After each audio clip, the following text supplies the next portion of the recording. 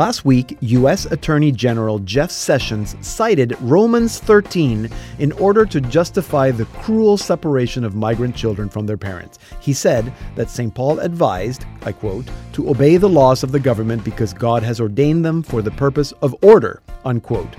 That's Romans chapter 13, verse 1. Later, White House Press Secretary Sarah Sanders defended Sessions' comments, saying that, I quote, it is very biblical to enforce the law, unquote. She's probably right. Of course, every scripture scholar, evangelical preacher, Catholic priest, and bishop in the country has disagreed. And I think it's the most ridiculous thing. Nowhere in the Bible will you find anything that says that it's okay to separate children from their parents, even if the parents are criminals. And as to obeying the laws of a country, entering a country illegally might be against the law, but the penalty should not be to be prosecuted criminally in that country. The penalty should be to be sent back. Wouldn't that be cheaper? A country has all the right to defend their borders, also to limit who comes in and who gets to stay. They can even build a wall to keep people out. But prosecuting those who try to enter is just plain stupid, and separating them from their kids is just plain cruel and unbiblical. I'm Deacon Pedro, and this is the Salt and Light Hour.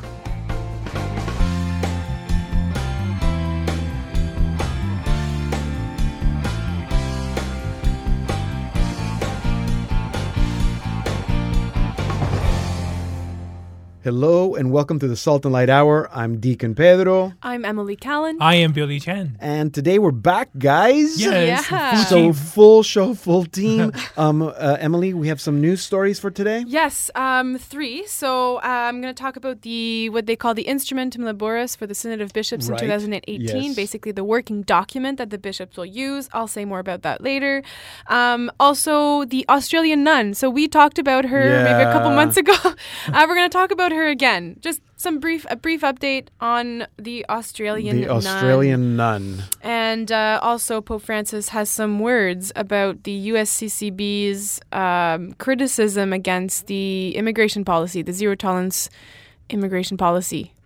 Yes, okay, good. So we'll get to, I'm sure that's what everybody's talking about, and we'll get all those details in a little bit. And right afterwards, Jillian Cantor, who's waiting in the wings, will be here to tell us what she learned from her kids this last month. And then, to end our first half hour, Billy, you have a question for dummies. Yeah, the question inspired by the World Cup. A question inspired by the World Cup.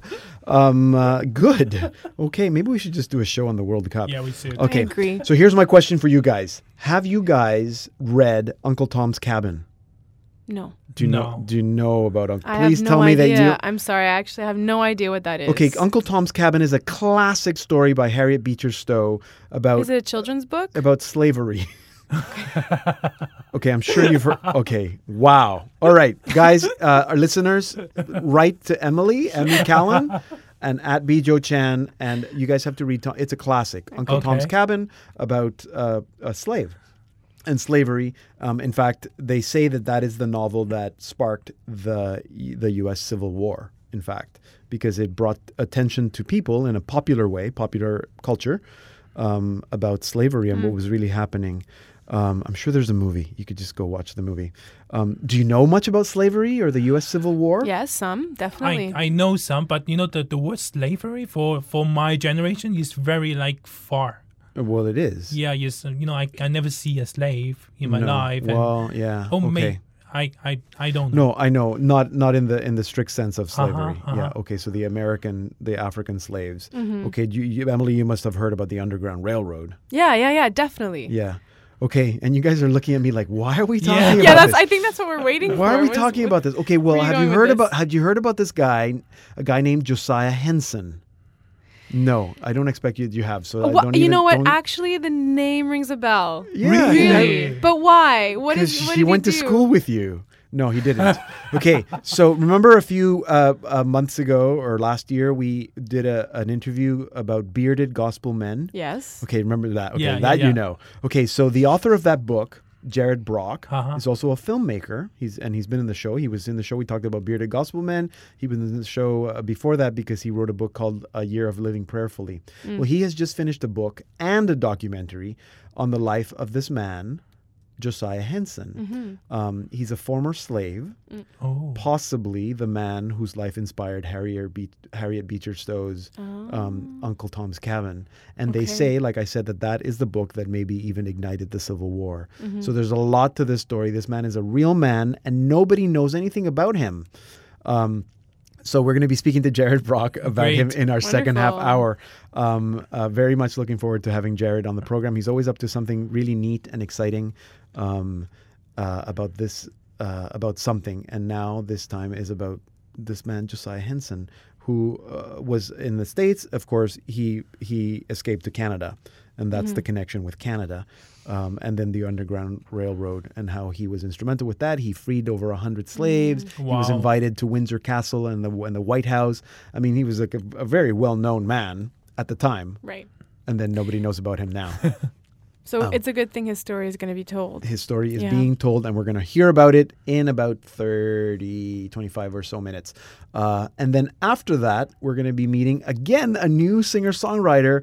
There's so many talented young Catholic singer-songwriters that are doing great work, and we're going to meet one of them today. Her name is Corey Marie. You haven't heard of her, right? Nope. Because she's fairly new in the scene, and I she's feel extremely ignorant at the moment. no, but that's okay, because I'm sure most people have not heard about Corey Marie unless you're in Baltimore. She's fairly new. She's just about to release her debut album, so she doesn't even have an album yet. But we're going to get to hear some of those songs right now for the first time ever in this program, for the first time ever on radio. So Corey Marie, that's going to be in our second half hour at the end of the show. But let's start with a song. Here now is Corey Marie with Together Now from her debut album, The Hearth. You say that you love me, and I know that you do. It's like the dreams I've been dreaming ever since I was young. I say that I love you, and you know that it's true. Let's build a home by the sea, stone by stone, by forgiving.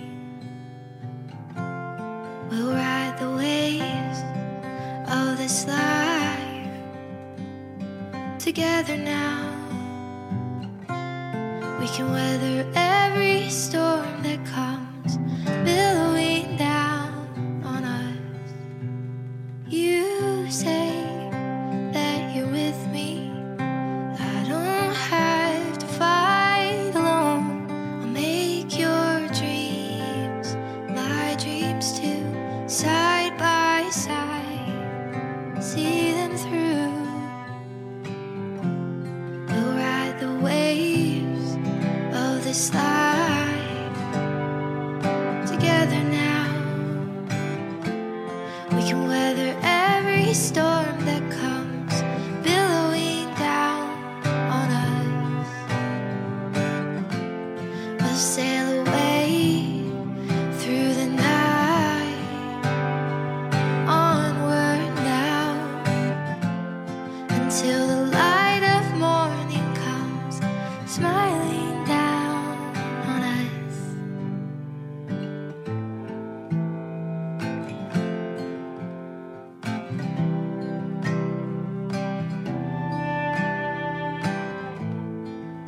When I'm tired, you feed me bacon. When you're stoked about something, I'll let you dream out loud.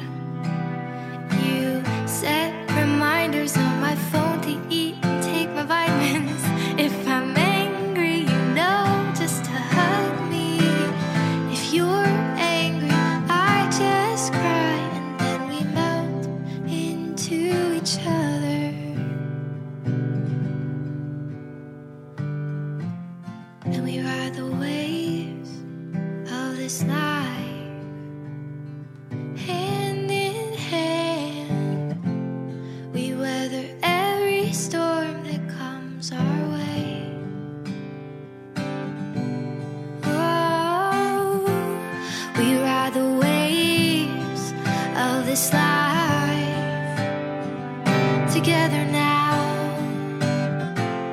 We weather every storm that comes billowing down on us.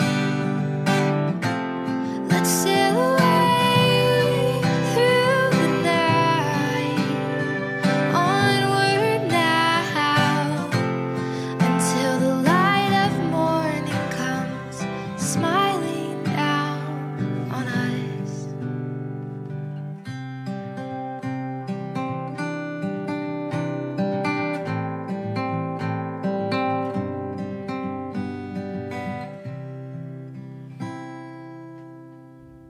That was Corey Marie with Together Now from her debut album, The Hearth. And we're going to be speaking with Corey Marie in about half an hour. Standing in the wings is Jillian Cantor with What I Learned from My Kids. And in 12 or so minutes, a Church for Dummies with Billy Chan. But first, Emily is still here with our news. Yes, so I was saying that the Instrumentum Laboris, or the working document for the Synod of Bishops, which is going to be held in next October 2018, was just released. And this is a document that you had a hand in, Emily. Yeah, yes. I know. It's pretty Isn't wild. that weird? It is weird. And kind of incredible. But so it was released. It was released on June 19th, Tuesday, June 19th. Mm-hmm. And Cardinal Baldessari, Secretary General of the Synod of Bishops, with three others, Monsignor Fabio Fabene, who is the Undersecretary, as well as Father Giacomo Costa and Don Rossano Sala, who are both special secretaries to the 15th General Assembly of the Synod of Bishops. And so they presented the working document at the Holy See press office. And just to recall the theme, this is on young people, the faith, and vocational discernment. And so this working document comes after almost 2 years, 18 months, 2 years of preparation. So there have been conferences and meetings with experts. And of course, as you mentioned, the Pre-Synod of Youth, which was held last March, and which, yes, I had a hand in. And actually, 2/3 of the final document of the Pre-Synod of Youth is quoted or used in the Instrumentum Laboris. Wow. Yeah. And so that's what's pretty wild, is to be able to read some parts of this document and see sentences that you wrote? That we wrote. That's amazing. Yeah. And the bishops are going to be using this for their deliberations and their discussions in October, 3 weeks of discussions. And so the working document is divided into 3 parts. The first part is on, listening to young people, understanding where they're at. The second part is about discernment, the vocational calling of each baptized persons. And then the last part is identifying paths forward. So how to do these things better. What are the action points that the bishops, which basically the bishops are going to have to decide once they're at the synod. Right. And in the document, we can quote. I'll just kind of quote one of the sentences, or what the document, I guess, tries to do is to help young Catholics find the beauty of life, beginning from the happy relationship with God of the covenant and of love.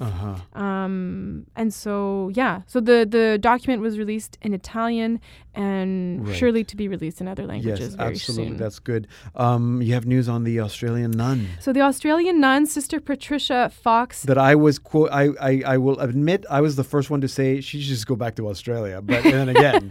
Why wouldn't you? Right? Seriously. Anyway.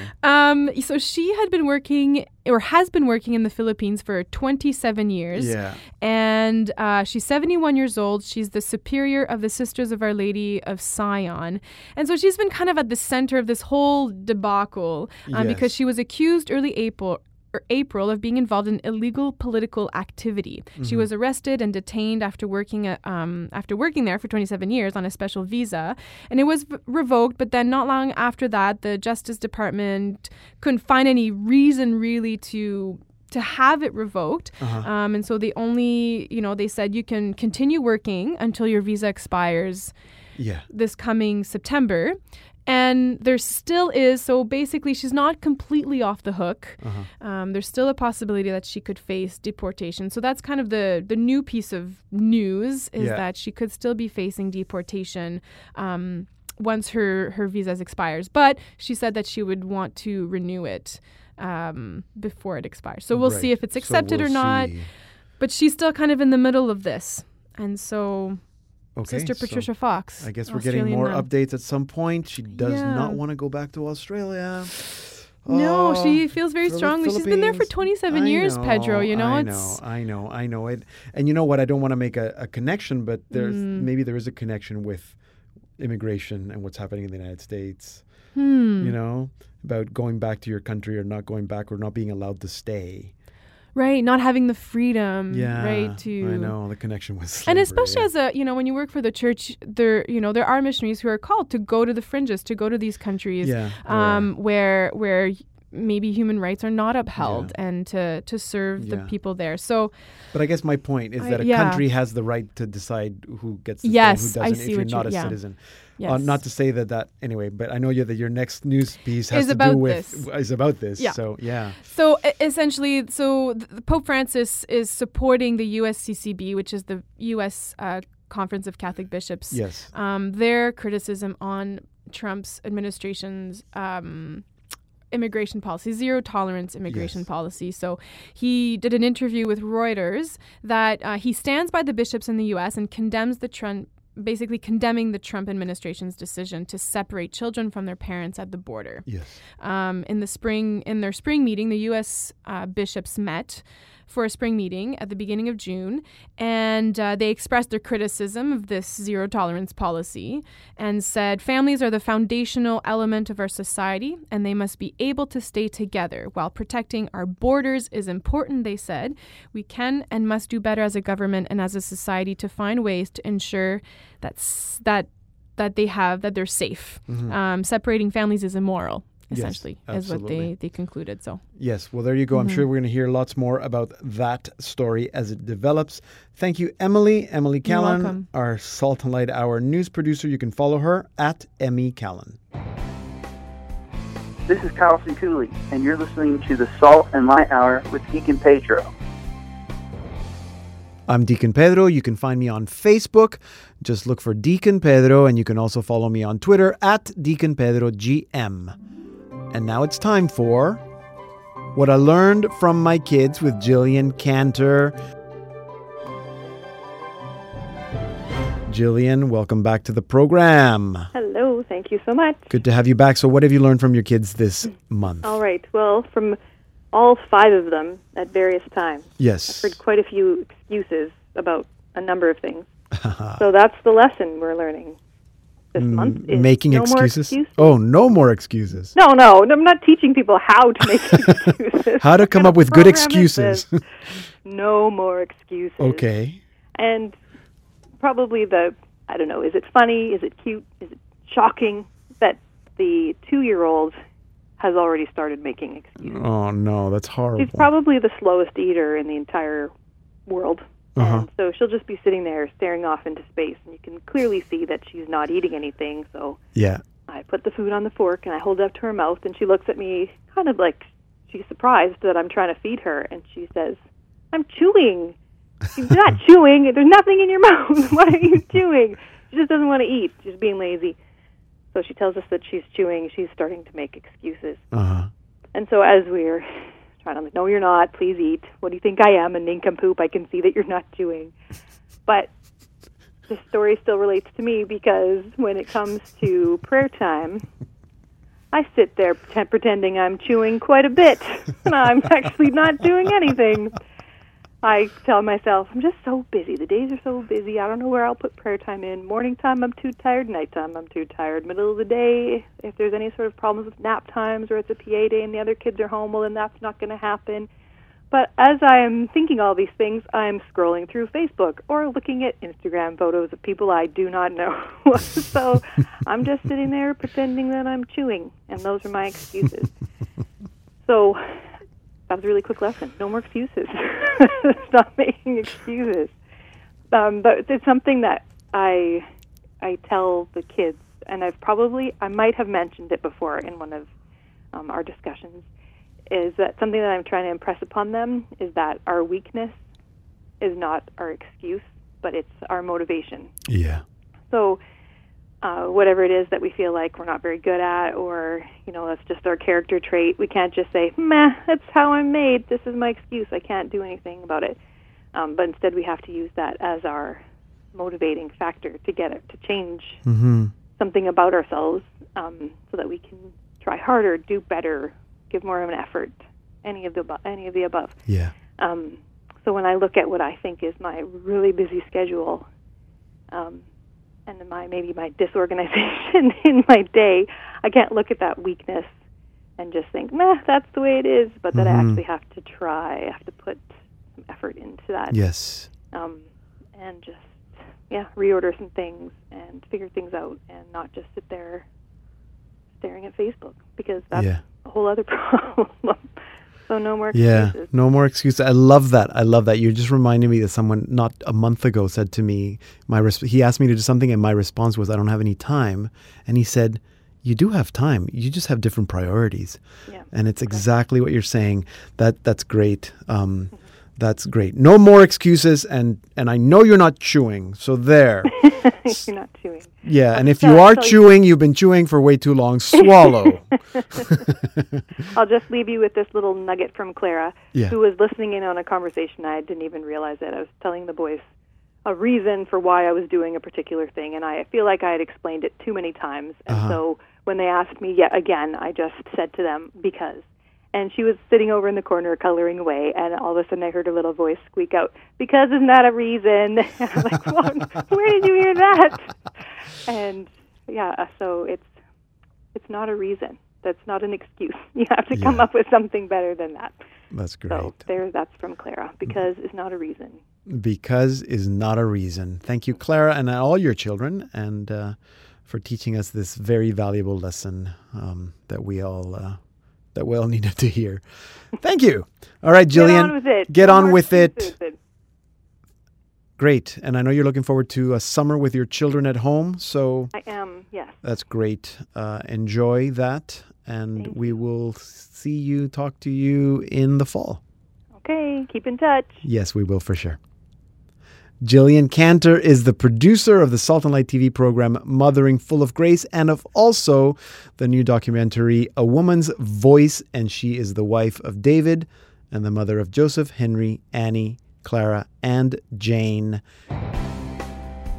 Hi, I'm Janelle, and you're listening to the Salt and Light Hour with Deacon Pedro. I'm Deacon Pedro. You can listen to any portion of this program and all our programs at our website, saltandlighttv.org/radio.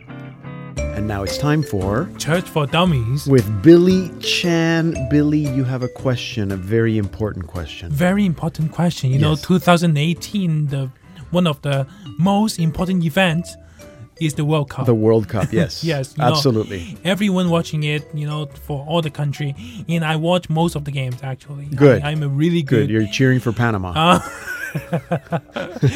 There's no China, though, so, you have to cheer for Panama.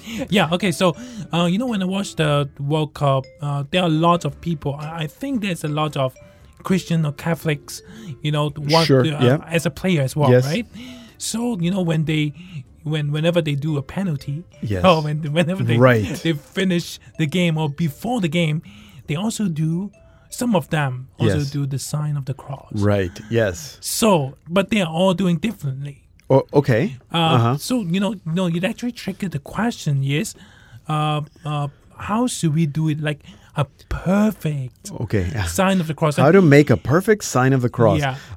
Well, it depends. If you're seeing players that are doing it differently, it could be that they just don't know what they're doing and they're doing it wrong. Or it could be that they're Orthodox Christians or from the Eastern Rites churches, and they actually would... I was going to say they do it backwards, but it's not that they do it backwards. So the way we make the sign of the cross is you hand to your forehead, then down to your heart, then over to your left shoulder, and then to the right shoulder. Okay. In the Eastern churches, in the Orthodox Church, they do their right shoulder first. Oh. So it's backwards. I don't know. I actually don't know the history about that. Maybe if any of our listeners know where that tradition comes from. But that is a distinct difference. So if you ever see somebody doing the sign of the cross and it looks like they're doing it wrong, it's probably because they're from the Eastern Rites churches. And why do we do this? there's probably a lot of reasons. I mean, the reason that I like the most is because I'm a very physical person, and I love the fact that it's a very physical thing. So you can make the sign of the cross, and it's a physical prayer. I don't have to say anything. Oh. You don't have to say anything, but when you make the sign of the cross, you're actually it's like the creed in 2 seconds. You've done it because you've remembered God the Father, God the Son, God the Holy Spirit. You're also remembering the sacrifice of Christ on the cross because you're making the sign of the cross.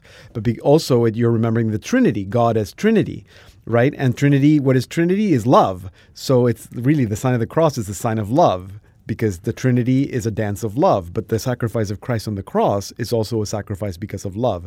So you're also being reminded of your baptismal promises because we're baptized in the name of the Father and the Son and the Holy Spirit. So every time you make the sign of the cross, it's all those things. Now, most of the time we're not thinking about all those things, but it is a way to pray. If I can say that, to pray without even saying any words. So basically, the sign of the cross is a prayer. It's not a starting of a prayer. It's not the conclusion of a prayer. No. It is a prayer. I would say that it is a prayer, and it's a reminder. When Jesus says, do this in memory of me, it's like we need reminders. So it's a physical reminder of all those things that I just mentioned. Okay, now, is it mandatory to do it before or after a prayer? I don't know if it's mandatory. Mm-hmm. It's like we sign ourselves with the cross, with the sign of love, as a maybe putting yourself in the presence. So I think it's a good way to begin. I remember growing up, my mother would, we always make the sign of the cross when you drive past a cemetery or when you drive past a church or when you're, get in the car and you're about to go on a ride, you just make the sign of the cross. The same way that the players, they do it a little superstitiously every time they're going to, play a soccer game or shoot a penalty. So that's superstition, but it's because we've been taught that you make this little prayer without even saying words. I see. So some of the priests even doing it after the homily. And some of the priests will do it as a homily because we've been taught that that's a good way to end a prayer. Okay. Yes. Okay. But I don't think there's anything written anywhere that says that you have to start a prayer. I mean, all our Protestant brothers and sisters, they don't make the sign of the cross, and their prayers are just as valid. Yeah, of course. I would say. Of course. Does that answer your question, Billy? Very good. Thank you very much. So for our listeners, if anybody knows where the real history of why that came from, early Christians, when they started making the sign of the cross, let us know because I don't know and Billy wants to know. I really want to know. Thank you very much. Thank you. The sign of the cross. Billy Chan, our resident dummy. He doesn't like it when I say that. But he's also our webmaster here at saltandlighttv.org. You can follow him and send him questions and answers via Twitter at bjoechan.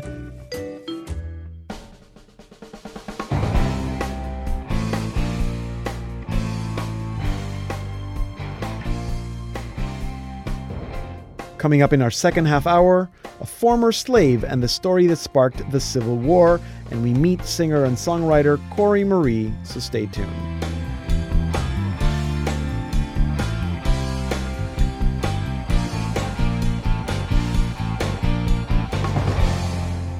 Hello and welcome to the Salt and Light Hour Part 2. I'm Deacon Pedro. He rescued over 100 slaves. He was a guest of Queen Victoria at Windsor Castle. He was a guest at the White House. He was one of the inspirations for Harriet Beecher Stowe's Uncle Tom's Cabin, the novel that they say supposedly sparked the U.S. Civil War. Yet, I bet you've never heard of him. His name is Josiah Henson, and thanks to author and filmmaker Jared Brock, there's a book and a documentary now that are making his story better known around the world. And to tell us more about this man's extraordinary life, I'm now joined by Jared Brock. Jared, welcome back to the Salt and Light Hour. Thanks for having me on again, Dr. Pedro. I was just telling, I'll tell our listeners, I was just telling Jared that I'm so inspired by how busy you are, but it's great because you keep coming back on those. Keep busy and we'll keep bringing you back to the Salt and Light Hour to talk about what you're doing. So I do want to get to how you came across Josiah Henson, but first, so he was a slave for 40 years, right?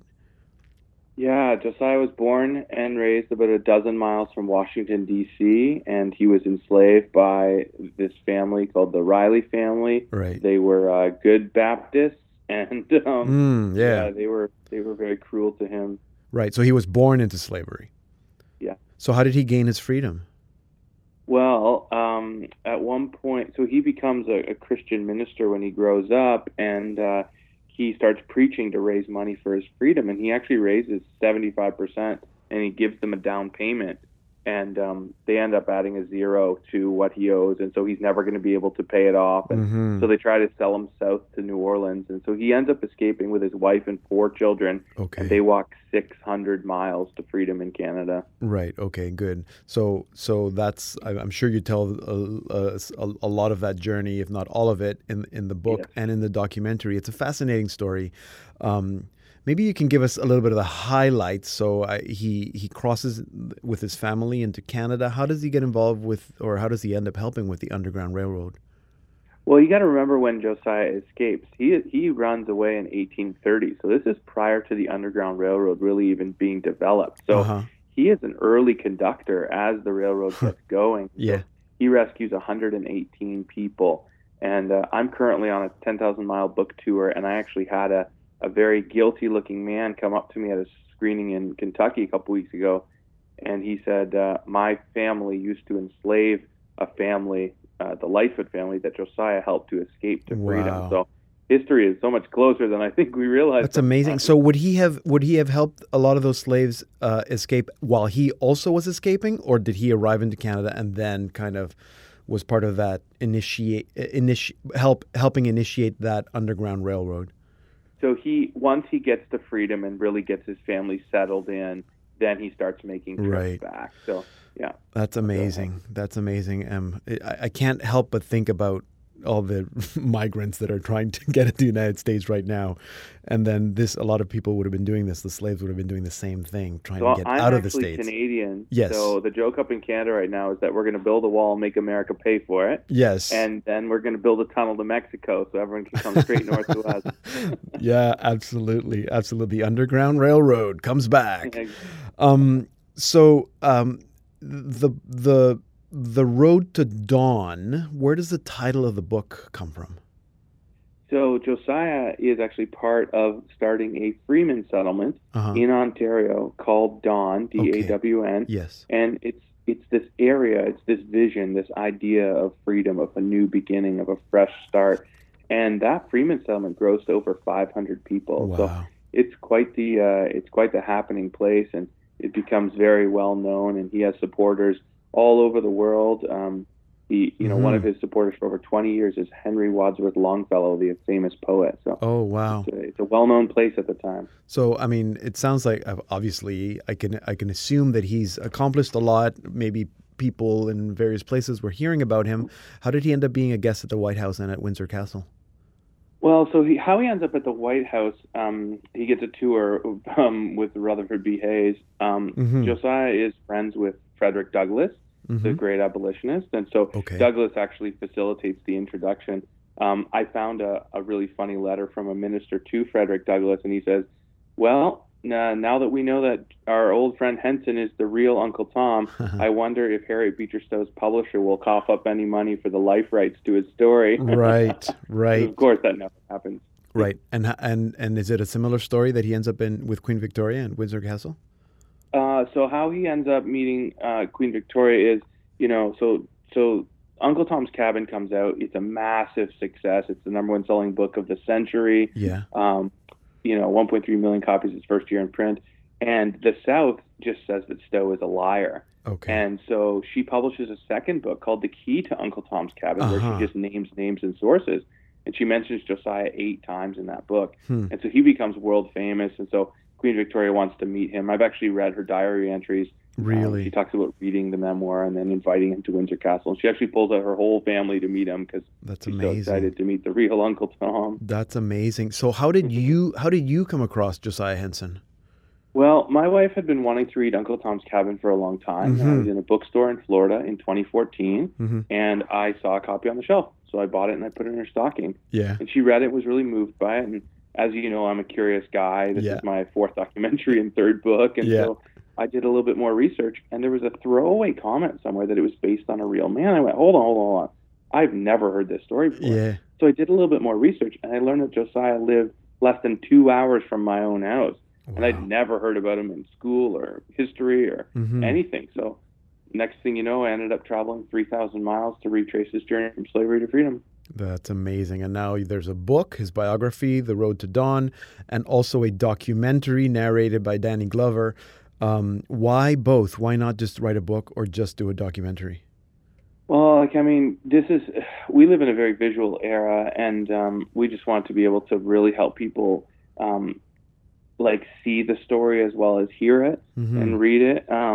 I don't think this is the end of the project for me either. We're currently working on a kid's book version of it. Oh, nice. And eventually I want to shoot a feature film version of it as well. I want as many people to know Josiah's story because I'd love to see him get restored to the abolitionist pantheon alongside Harriet Tubman and Solomon Northup, Frederick Douglass. So absolutely. So maybe we can end with you've probably are learning a lot, but what would you say is the one main thing that you've learned or that we can all learn from Josiah Henson's life? When Josiah gets to the Niagara River, there's a kind Scottish man that offers to pay to send his family across, but he asks Josiah a question first. He says, "Are you going to be a good man?" And Josiah replies, "I will use my freedom well." And history shows that he did that. There's a verse in the Bible that says, it was for freedom that Christ has set us free. We weren't just free to just live a comfortable American dream lifestyle. We have to steward our influence and our affluence on behalf of others. And so that's the question that's really been rattling around in my head is, am I using my time, talent, and treasure? Am I using my freedom well on behalf of those with less? So that's really the big lesson of Josiah's life. It's all about stewardship. Again, I can't but help but think about what's happening in this U.S.-Mexico border to use our freedom well. That's a great lesson. Thank you, Jared, for bringing a little bit of this. I hope it's piqued everybody's interest. It certainly did mine when you told me about it. So good luck with the rest of the tour, and looking forward to the feature film. Thanks so much. That'll be awesome. Thank you so much. Thank you. Jared Brock is the author of a few books, A Year of Living Prayerfully, Bearded Gospel Men, and he's also the director of Over 18 and Red Light, Green Light. His latest book is The Road to Dawn, and the latest documentary is Josiah, based on the life of Josiah Henson. You can find out more about the documentary and the book at josiahhenson.com. Here now is our featured artist of the week, Corey Marie, with Joy Riding from her debut album, The Hearth.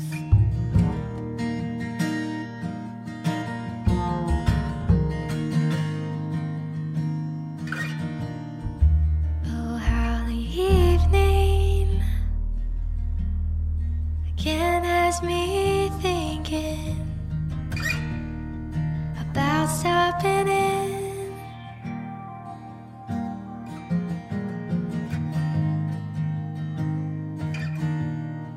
You say you don't mind, and ask how I'm doing.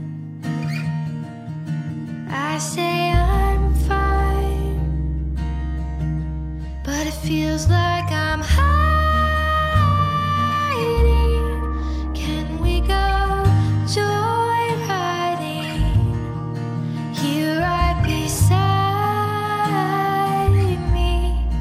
Feels like I'm free flying, my hair in the breeze. Where we go, we don't know, but as long as you're beside me, I wouldn't mind if we spent all night joyriding.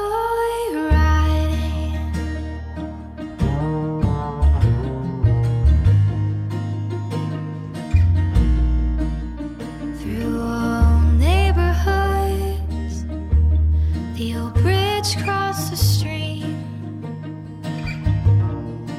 we pass old houses and remember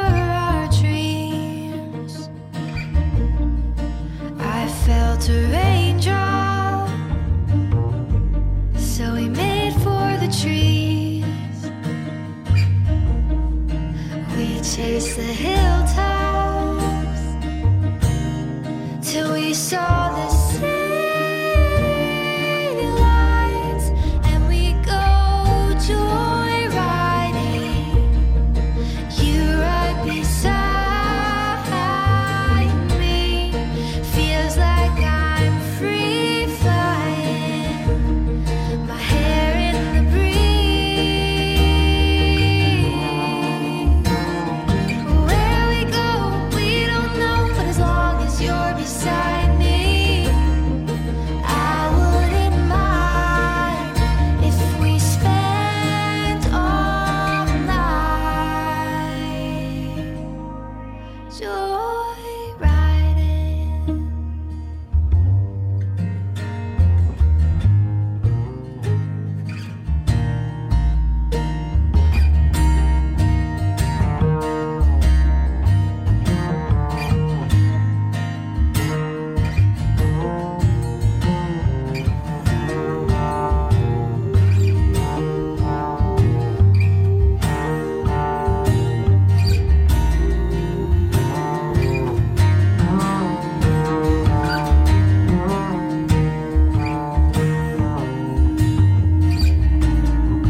And we go joyriding. You right beside me, feels like I'm free flying. My hands in the breeze. Where we go, we don't know, but as long as you're beside me, I wouldn't mind if we spent all night. If we spent all night. If we spent all night joyriding.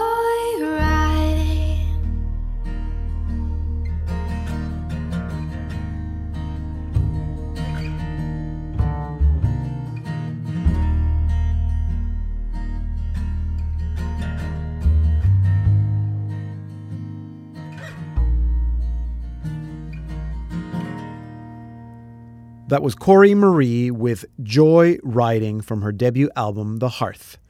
Corey Marie has been writing music since she was like 12 years old. For the last 3 years, she has been leading worship at her parish in Maryland and has been traveling to retreats and conferences to speak and lead worship. For the last 2 years, she has sung for the National Christ Life Conference, and she opened for Abbey Fest in 2017.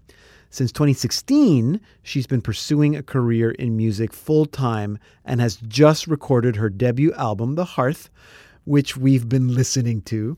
And to tell us more, I'm now joined by Corey Marie. Corey, welcome to the Salt and Light Hour.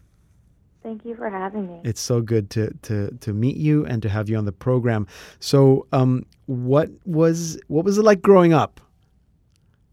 Well, I grew up in a very large family. Most would consider it large. I'm one of 7 children. Yeah, that's large. And it was fun. It still is fun. We've definitely grown into our personalities over the years. Right. And, just how to connect with lots of different personalities. Are you were you in the middle, the youngest, the oldest? I'm number 5. Okay. So, of 7. Yes. Yes, 5 of 7. There are 3 girls and 4 boys. Okay. And we were all actually really sports-oriented family, mostly. Uh-huh. My dad coached soccer, so I grew up on the soccer field. Right. That's great. Yeah. That's great. So was it also a musical household?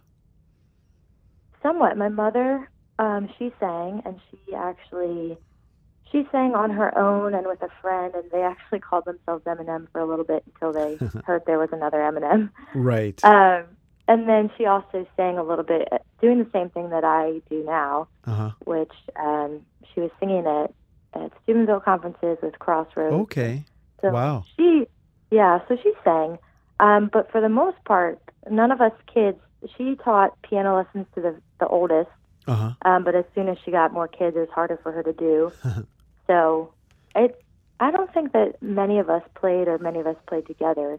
No. But she played piano. Obviously, did she play at home? She did. Yeah. And a lot of Carole King and James Taylor played in our household. Right. Now, and you, I mean, I know that you were writing music from age 12. Were you singing? Were you already playing guitar?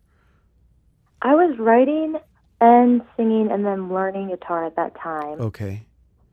I had an instructor at my school, so we had electives in my middle school. Yeah. So that's where I started to learn. Okay. Were you singing in church? No, actually. Really? Well, yeah. I wasn't singing in church. I never sang in the choir. I actually started my school was a non-denominational or really interdenominational Christian school. So a lot of Catholics, but also a lot of non-Catholics, and we had Thursday mornings. Every Thursday in school, we had chapel where there was a lot of praise and worship music. Okay. And praying with each other, and that's really where I learned how to lead worship and to sing. But it was really localized to my school when I was in middle school. Okay. Was growing up? Were you growing up in a fairly Catholic sort of household, like mass every Sunday and that kind of thing? Or I mean, the very fact that you were not going to a Catholic school. Yeah. Well, sorry, I cut you off a little, but no, go ahead. We were very Catholic, and my dad is a religion teacher, still is at a Catholic high school. But they were a part of a kind of covenant community at the time called Lamb of God, and that's really where that community was, where I went to school, and a lot of my peers were non-Catholics. But we went to Catholic church every Sunday, and I went through CCD and the sacrament. So right, it was an interesting upbringing, but in a very good way. So. Now, did you go through a period growing up where you were, not really into your faith or not into church? I wouldn't say in a way in which, some people might step away completely. I think at times I was lukewarm in my faith, and I struggled with kind of 1 foot in, 1 foot out, and that was more in college. I definitely had, I was trying to go out on my own and figure things out. But I never really strayed too far. I had moments where I would kind of go that way and then be like, you know what? It's kind of better where I was. And, and I would dive back in. Yeah. So never really completely turning away, but definitely having ebbs and flows in my faith in terms of strength, which it still continues today because it's always drawing me in. Yeah, you and everybody else. What sort of changed for you then 2 or 3 years ago that you decided to try to do this worship music thing full time? So after college, at tail end of my college years, I was participating in a young adult group that I'd been invited into primarily because I did play guitar and I sang, and the leader knew that, so he was kind of drawing me in, and I didn't know it at the time, but I really entered in because of the singing and the music, and I was able to connect deeper because of that. So he invited me in, and there were many times during where they would ask me to sing, and I still was at college, this last year of college, and I would notice that everything in the book would come up the day that they had asked me to sing, and I would notice my throat would close up or just various things. And one day I showed up anyway because I had been falling into maybe not doing it and just using that as an excuse. And I showed up one day and asked for prayer, and I didn't have that problem anymore after praying. So God kind of he kept putting that on my heart. I started working in my field, which is exercise science. Yeah. And during that time, I just felt more and more a call. I think it was after a retreat with the same group. I went on this retreat, and I came home, and I just felt like I was sitting in my parish, and I was listening to the music at my church, and I felt called to just go talk to them and just ask, hey, is there a way that I can get connected? Because up until this point, I had never really connected to my parish through music.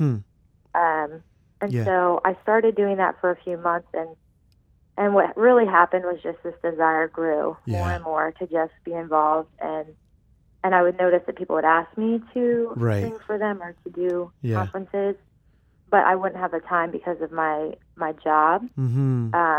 And so through prayer and through a lot of different things that I wish I could even go into more detail, but a lot of different ways that God just kept putting it on my heart.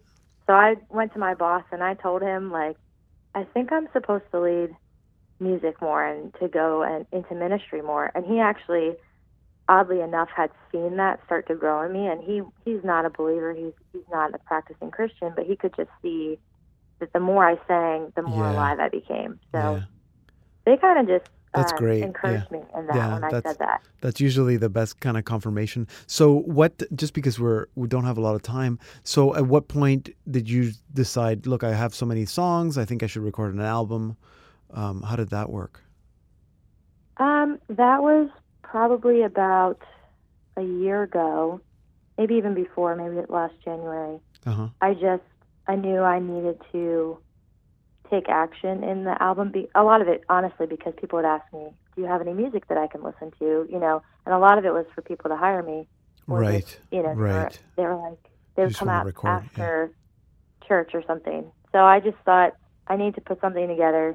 I have a lot of songs I've written over 4 years, so we'll see where this goes. Yeah. How did you settle on the title, The Hearth? The Hearth. That came later. Yeah. That came at just because we wanted to preserve in the sound of the album a realness and a rawness and creating an intimate space. I think the intimate space is really where that name came out of. Just the people listen and they can feel like I'm in their home. Yeah. Yeah, there is something very homey about it. And I think that's learning your story, that I think there's something very much about home and family that's important for you. And that comes through a little bit in your music. I really, really enjoy what I've heard, and I'm looking forward to hearing more.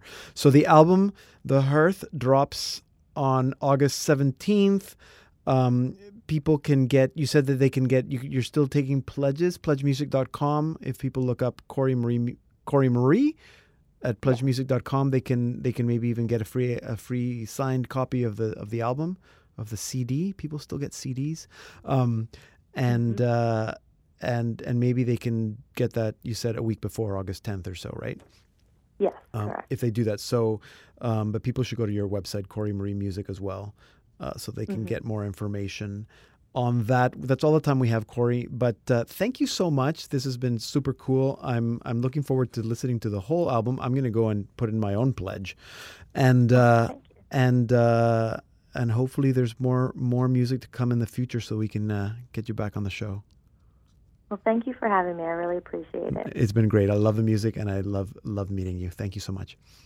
You're welcome. As I said, Corey Marie's album, The Hearth, drops on August 17th. Just go to pledgemusic.com/Corey Marie, and you can find out how you can get your own signed copy of that. You can also learn more about Corey Marie, learn more about the album, book her for your next event at her website, CoreyMarieMusic.com. And here now is Corey Marie with The Potter's Hand from her debut album, The Hearth.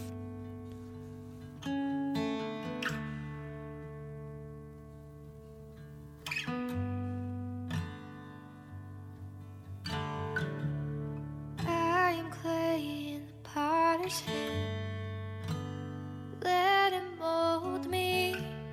I am clay in the potter's hand. Let him mend me.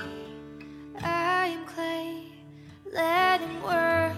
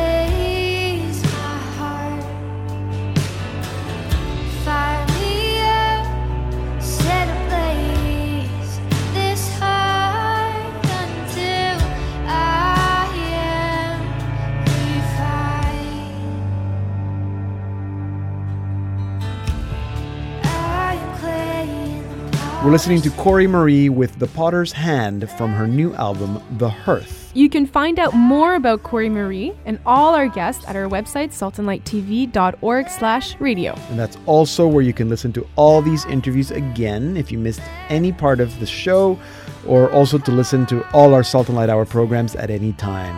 And to make it really easy, the Salt and Light Hour is also available as a free podcast off iTunes. Just search for it on your iTunes store. And it's actually also available off your Google Play store, so you can do the same there. Remember to reach out to us at Salt and Light TV. Also, I'm at Deacon Pedro GM. And I'm at Emmy Callan, and Billy is at Bijo Chan. Thank you for being with us. I'm Emily Callan. And I'm Deacon Pedro, and this has been the Salt and Light Hour.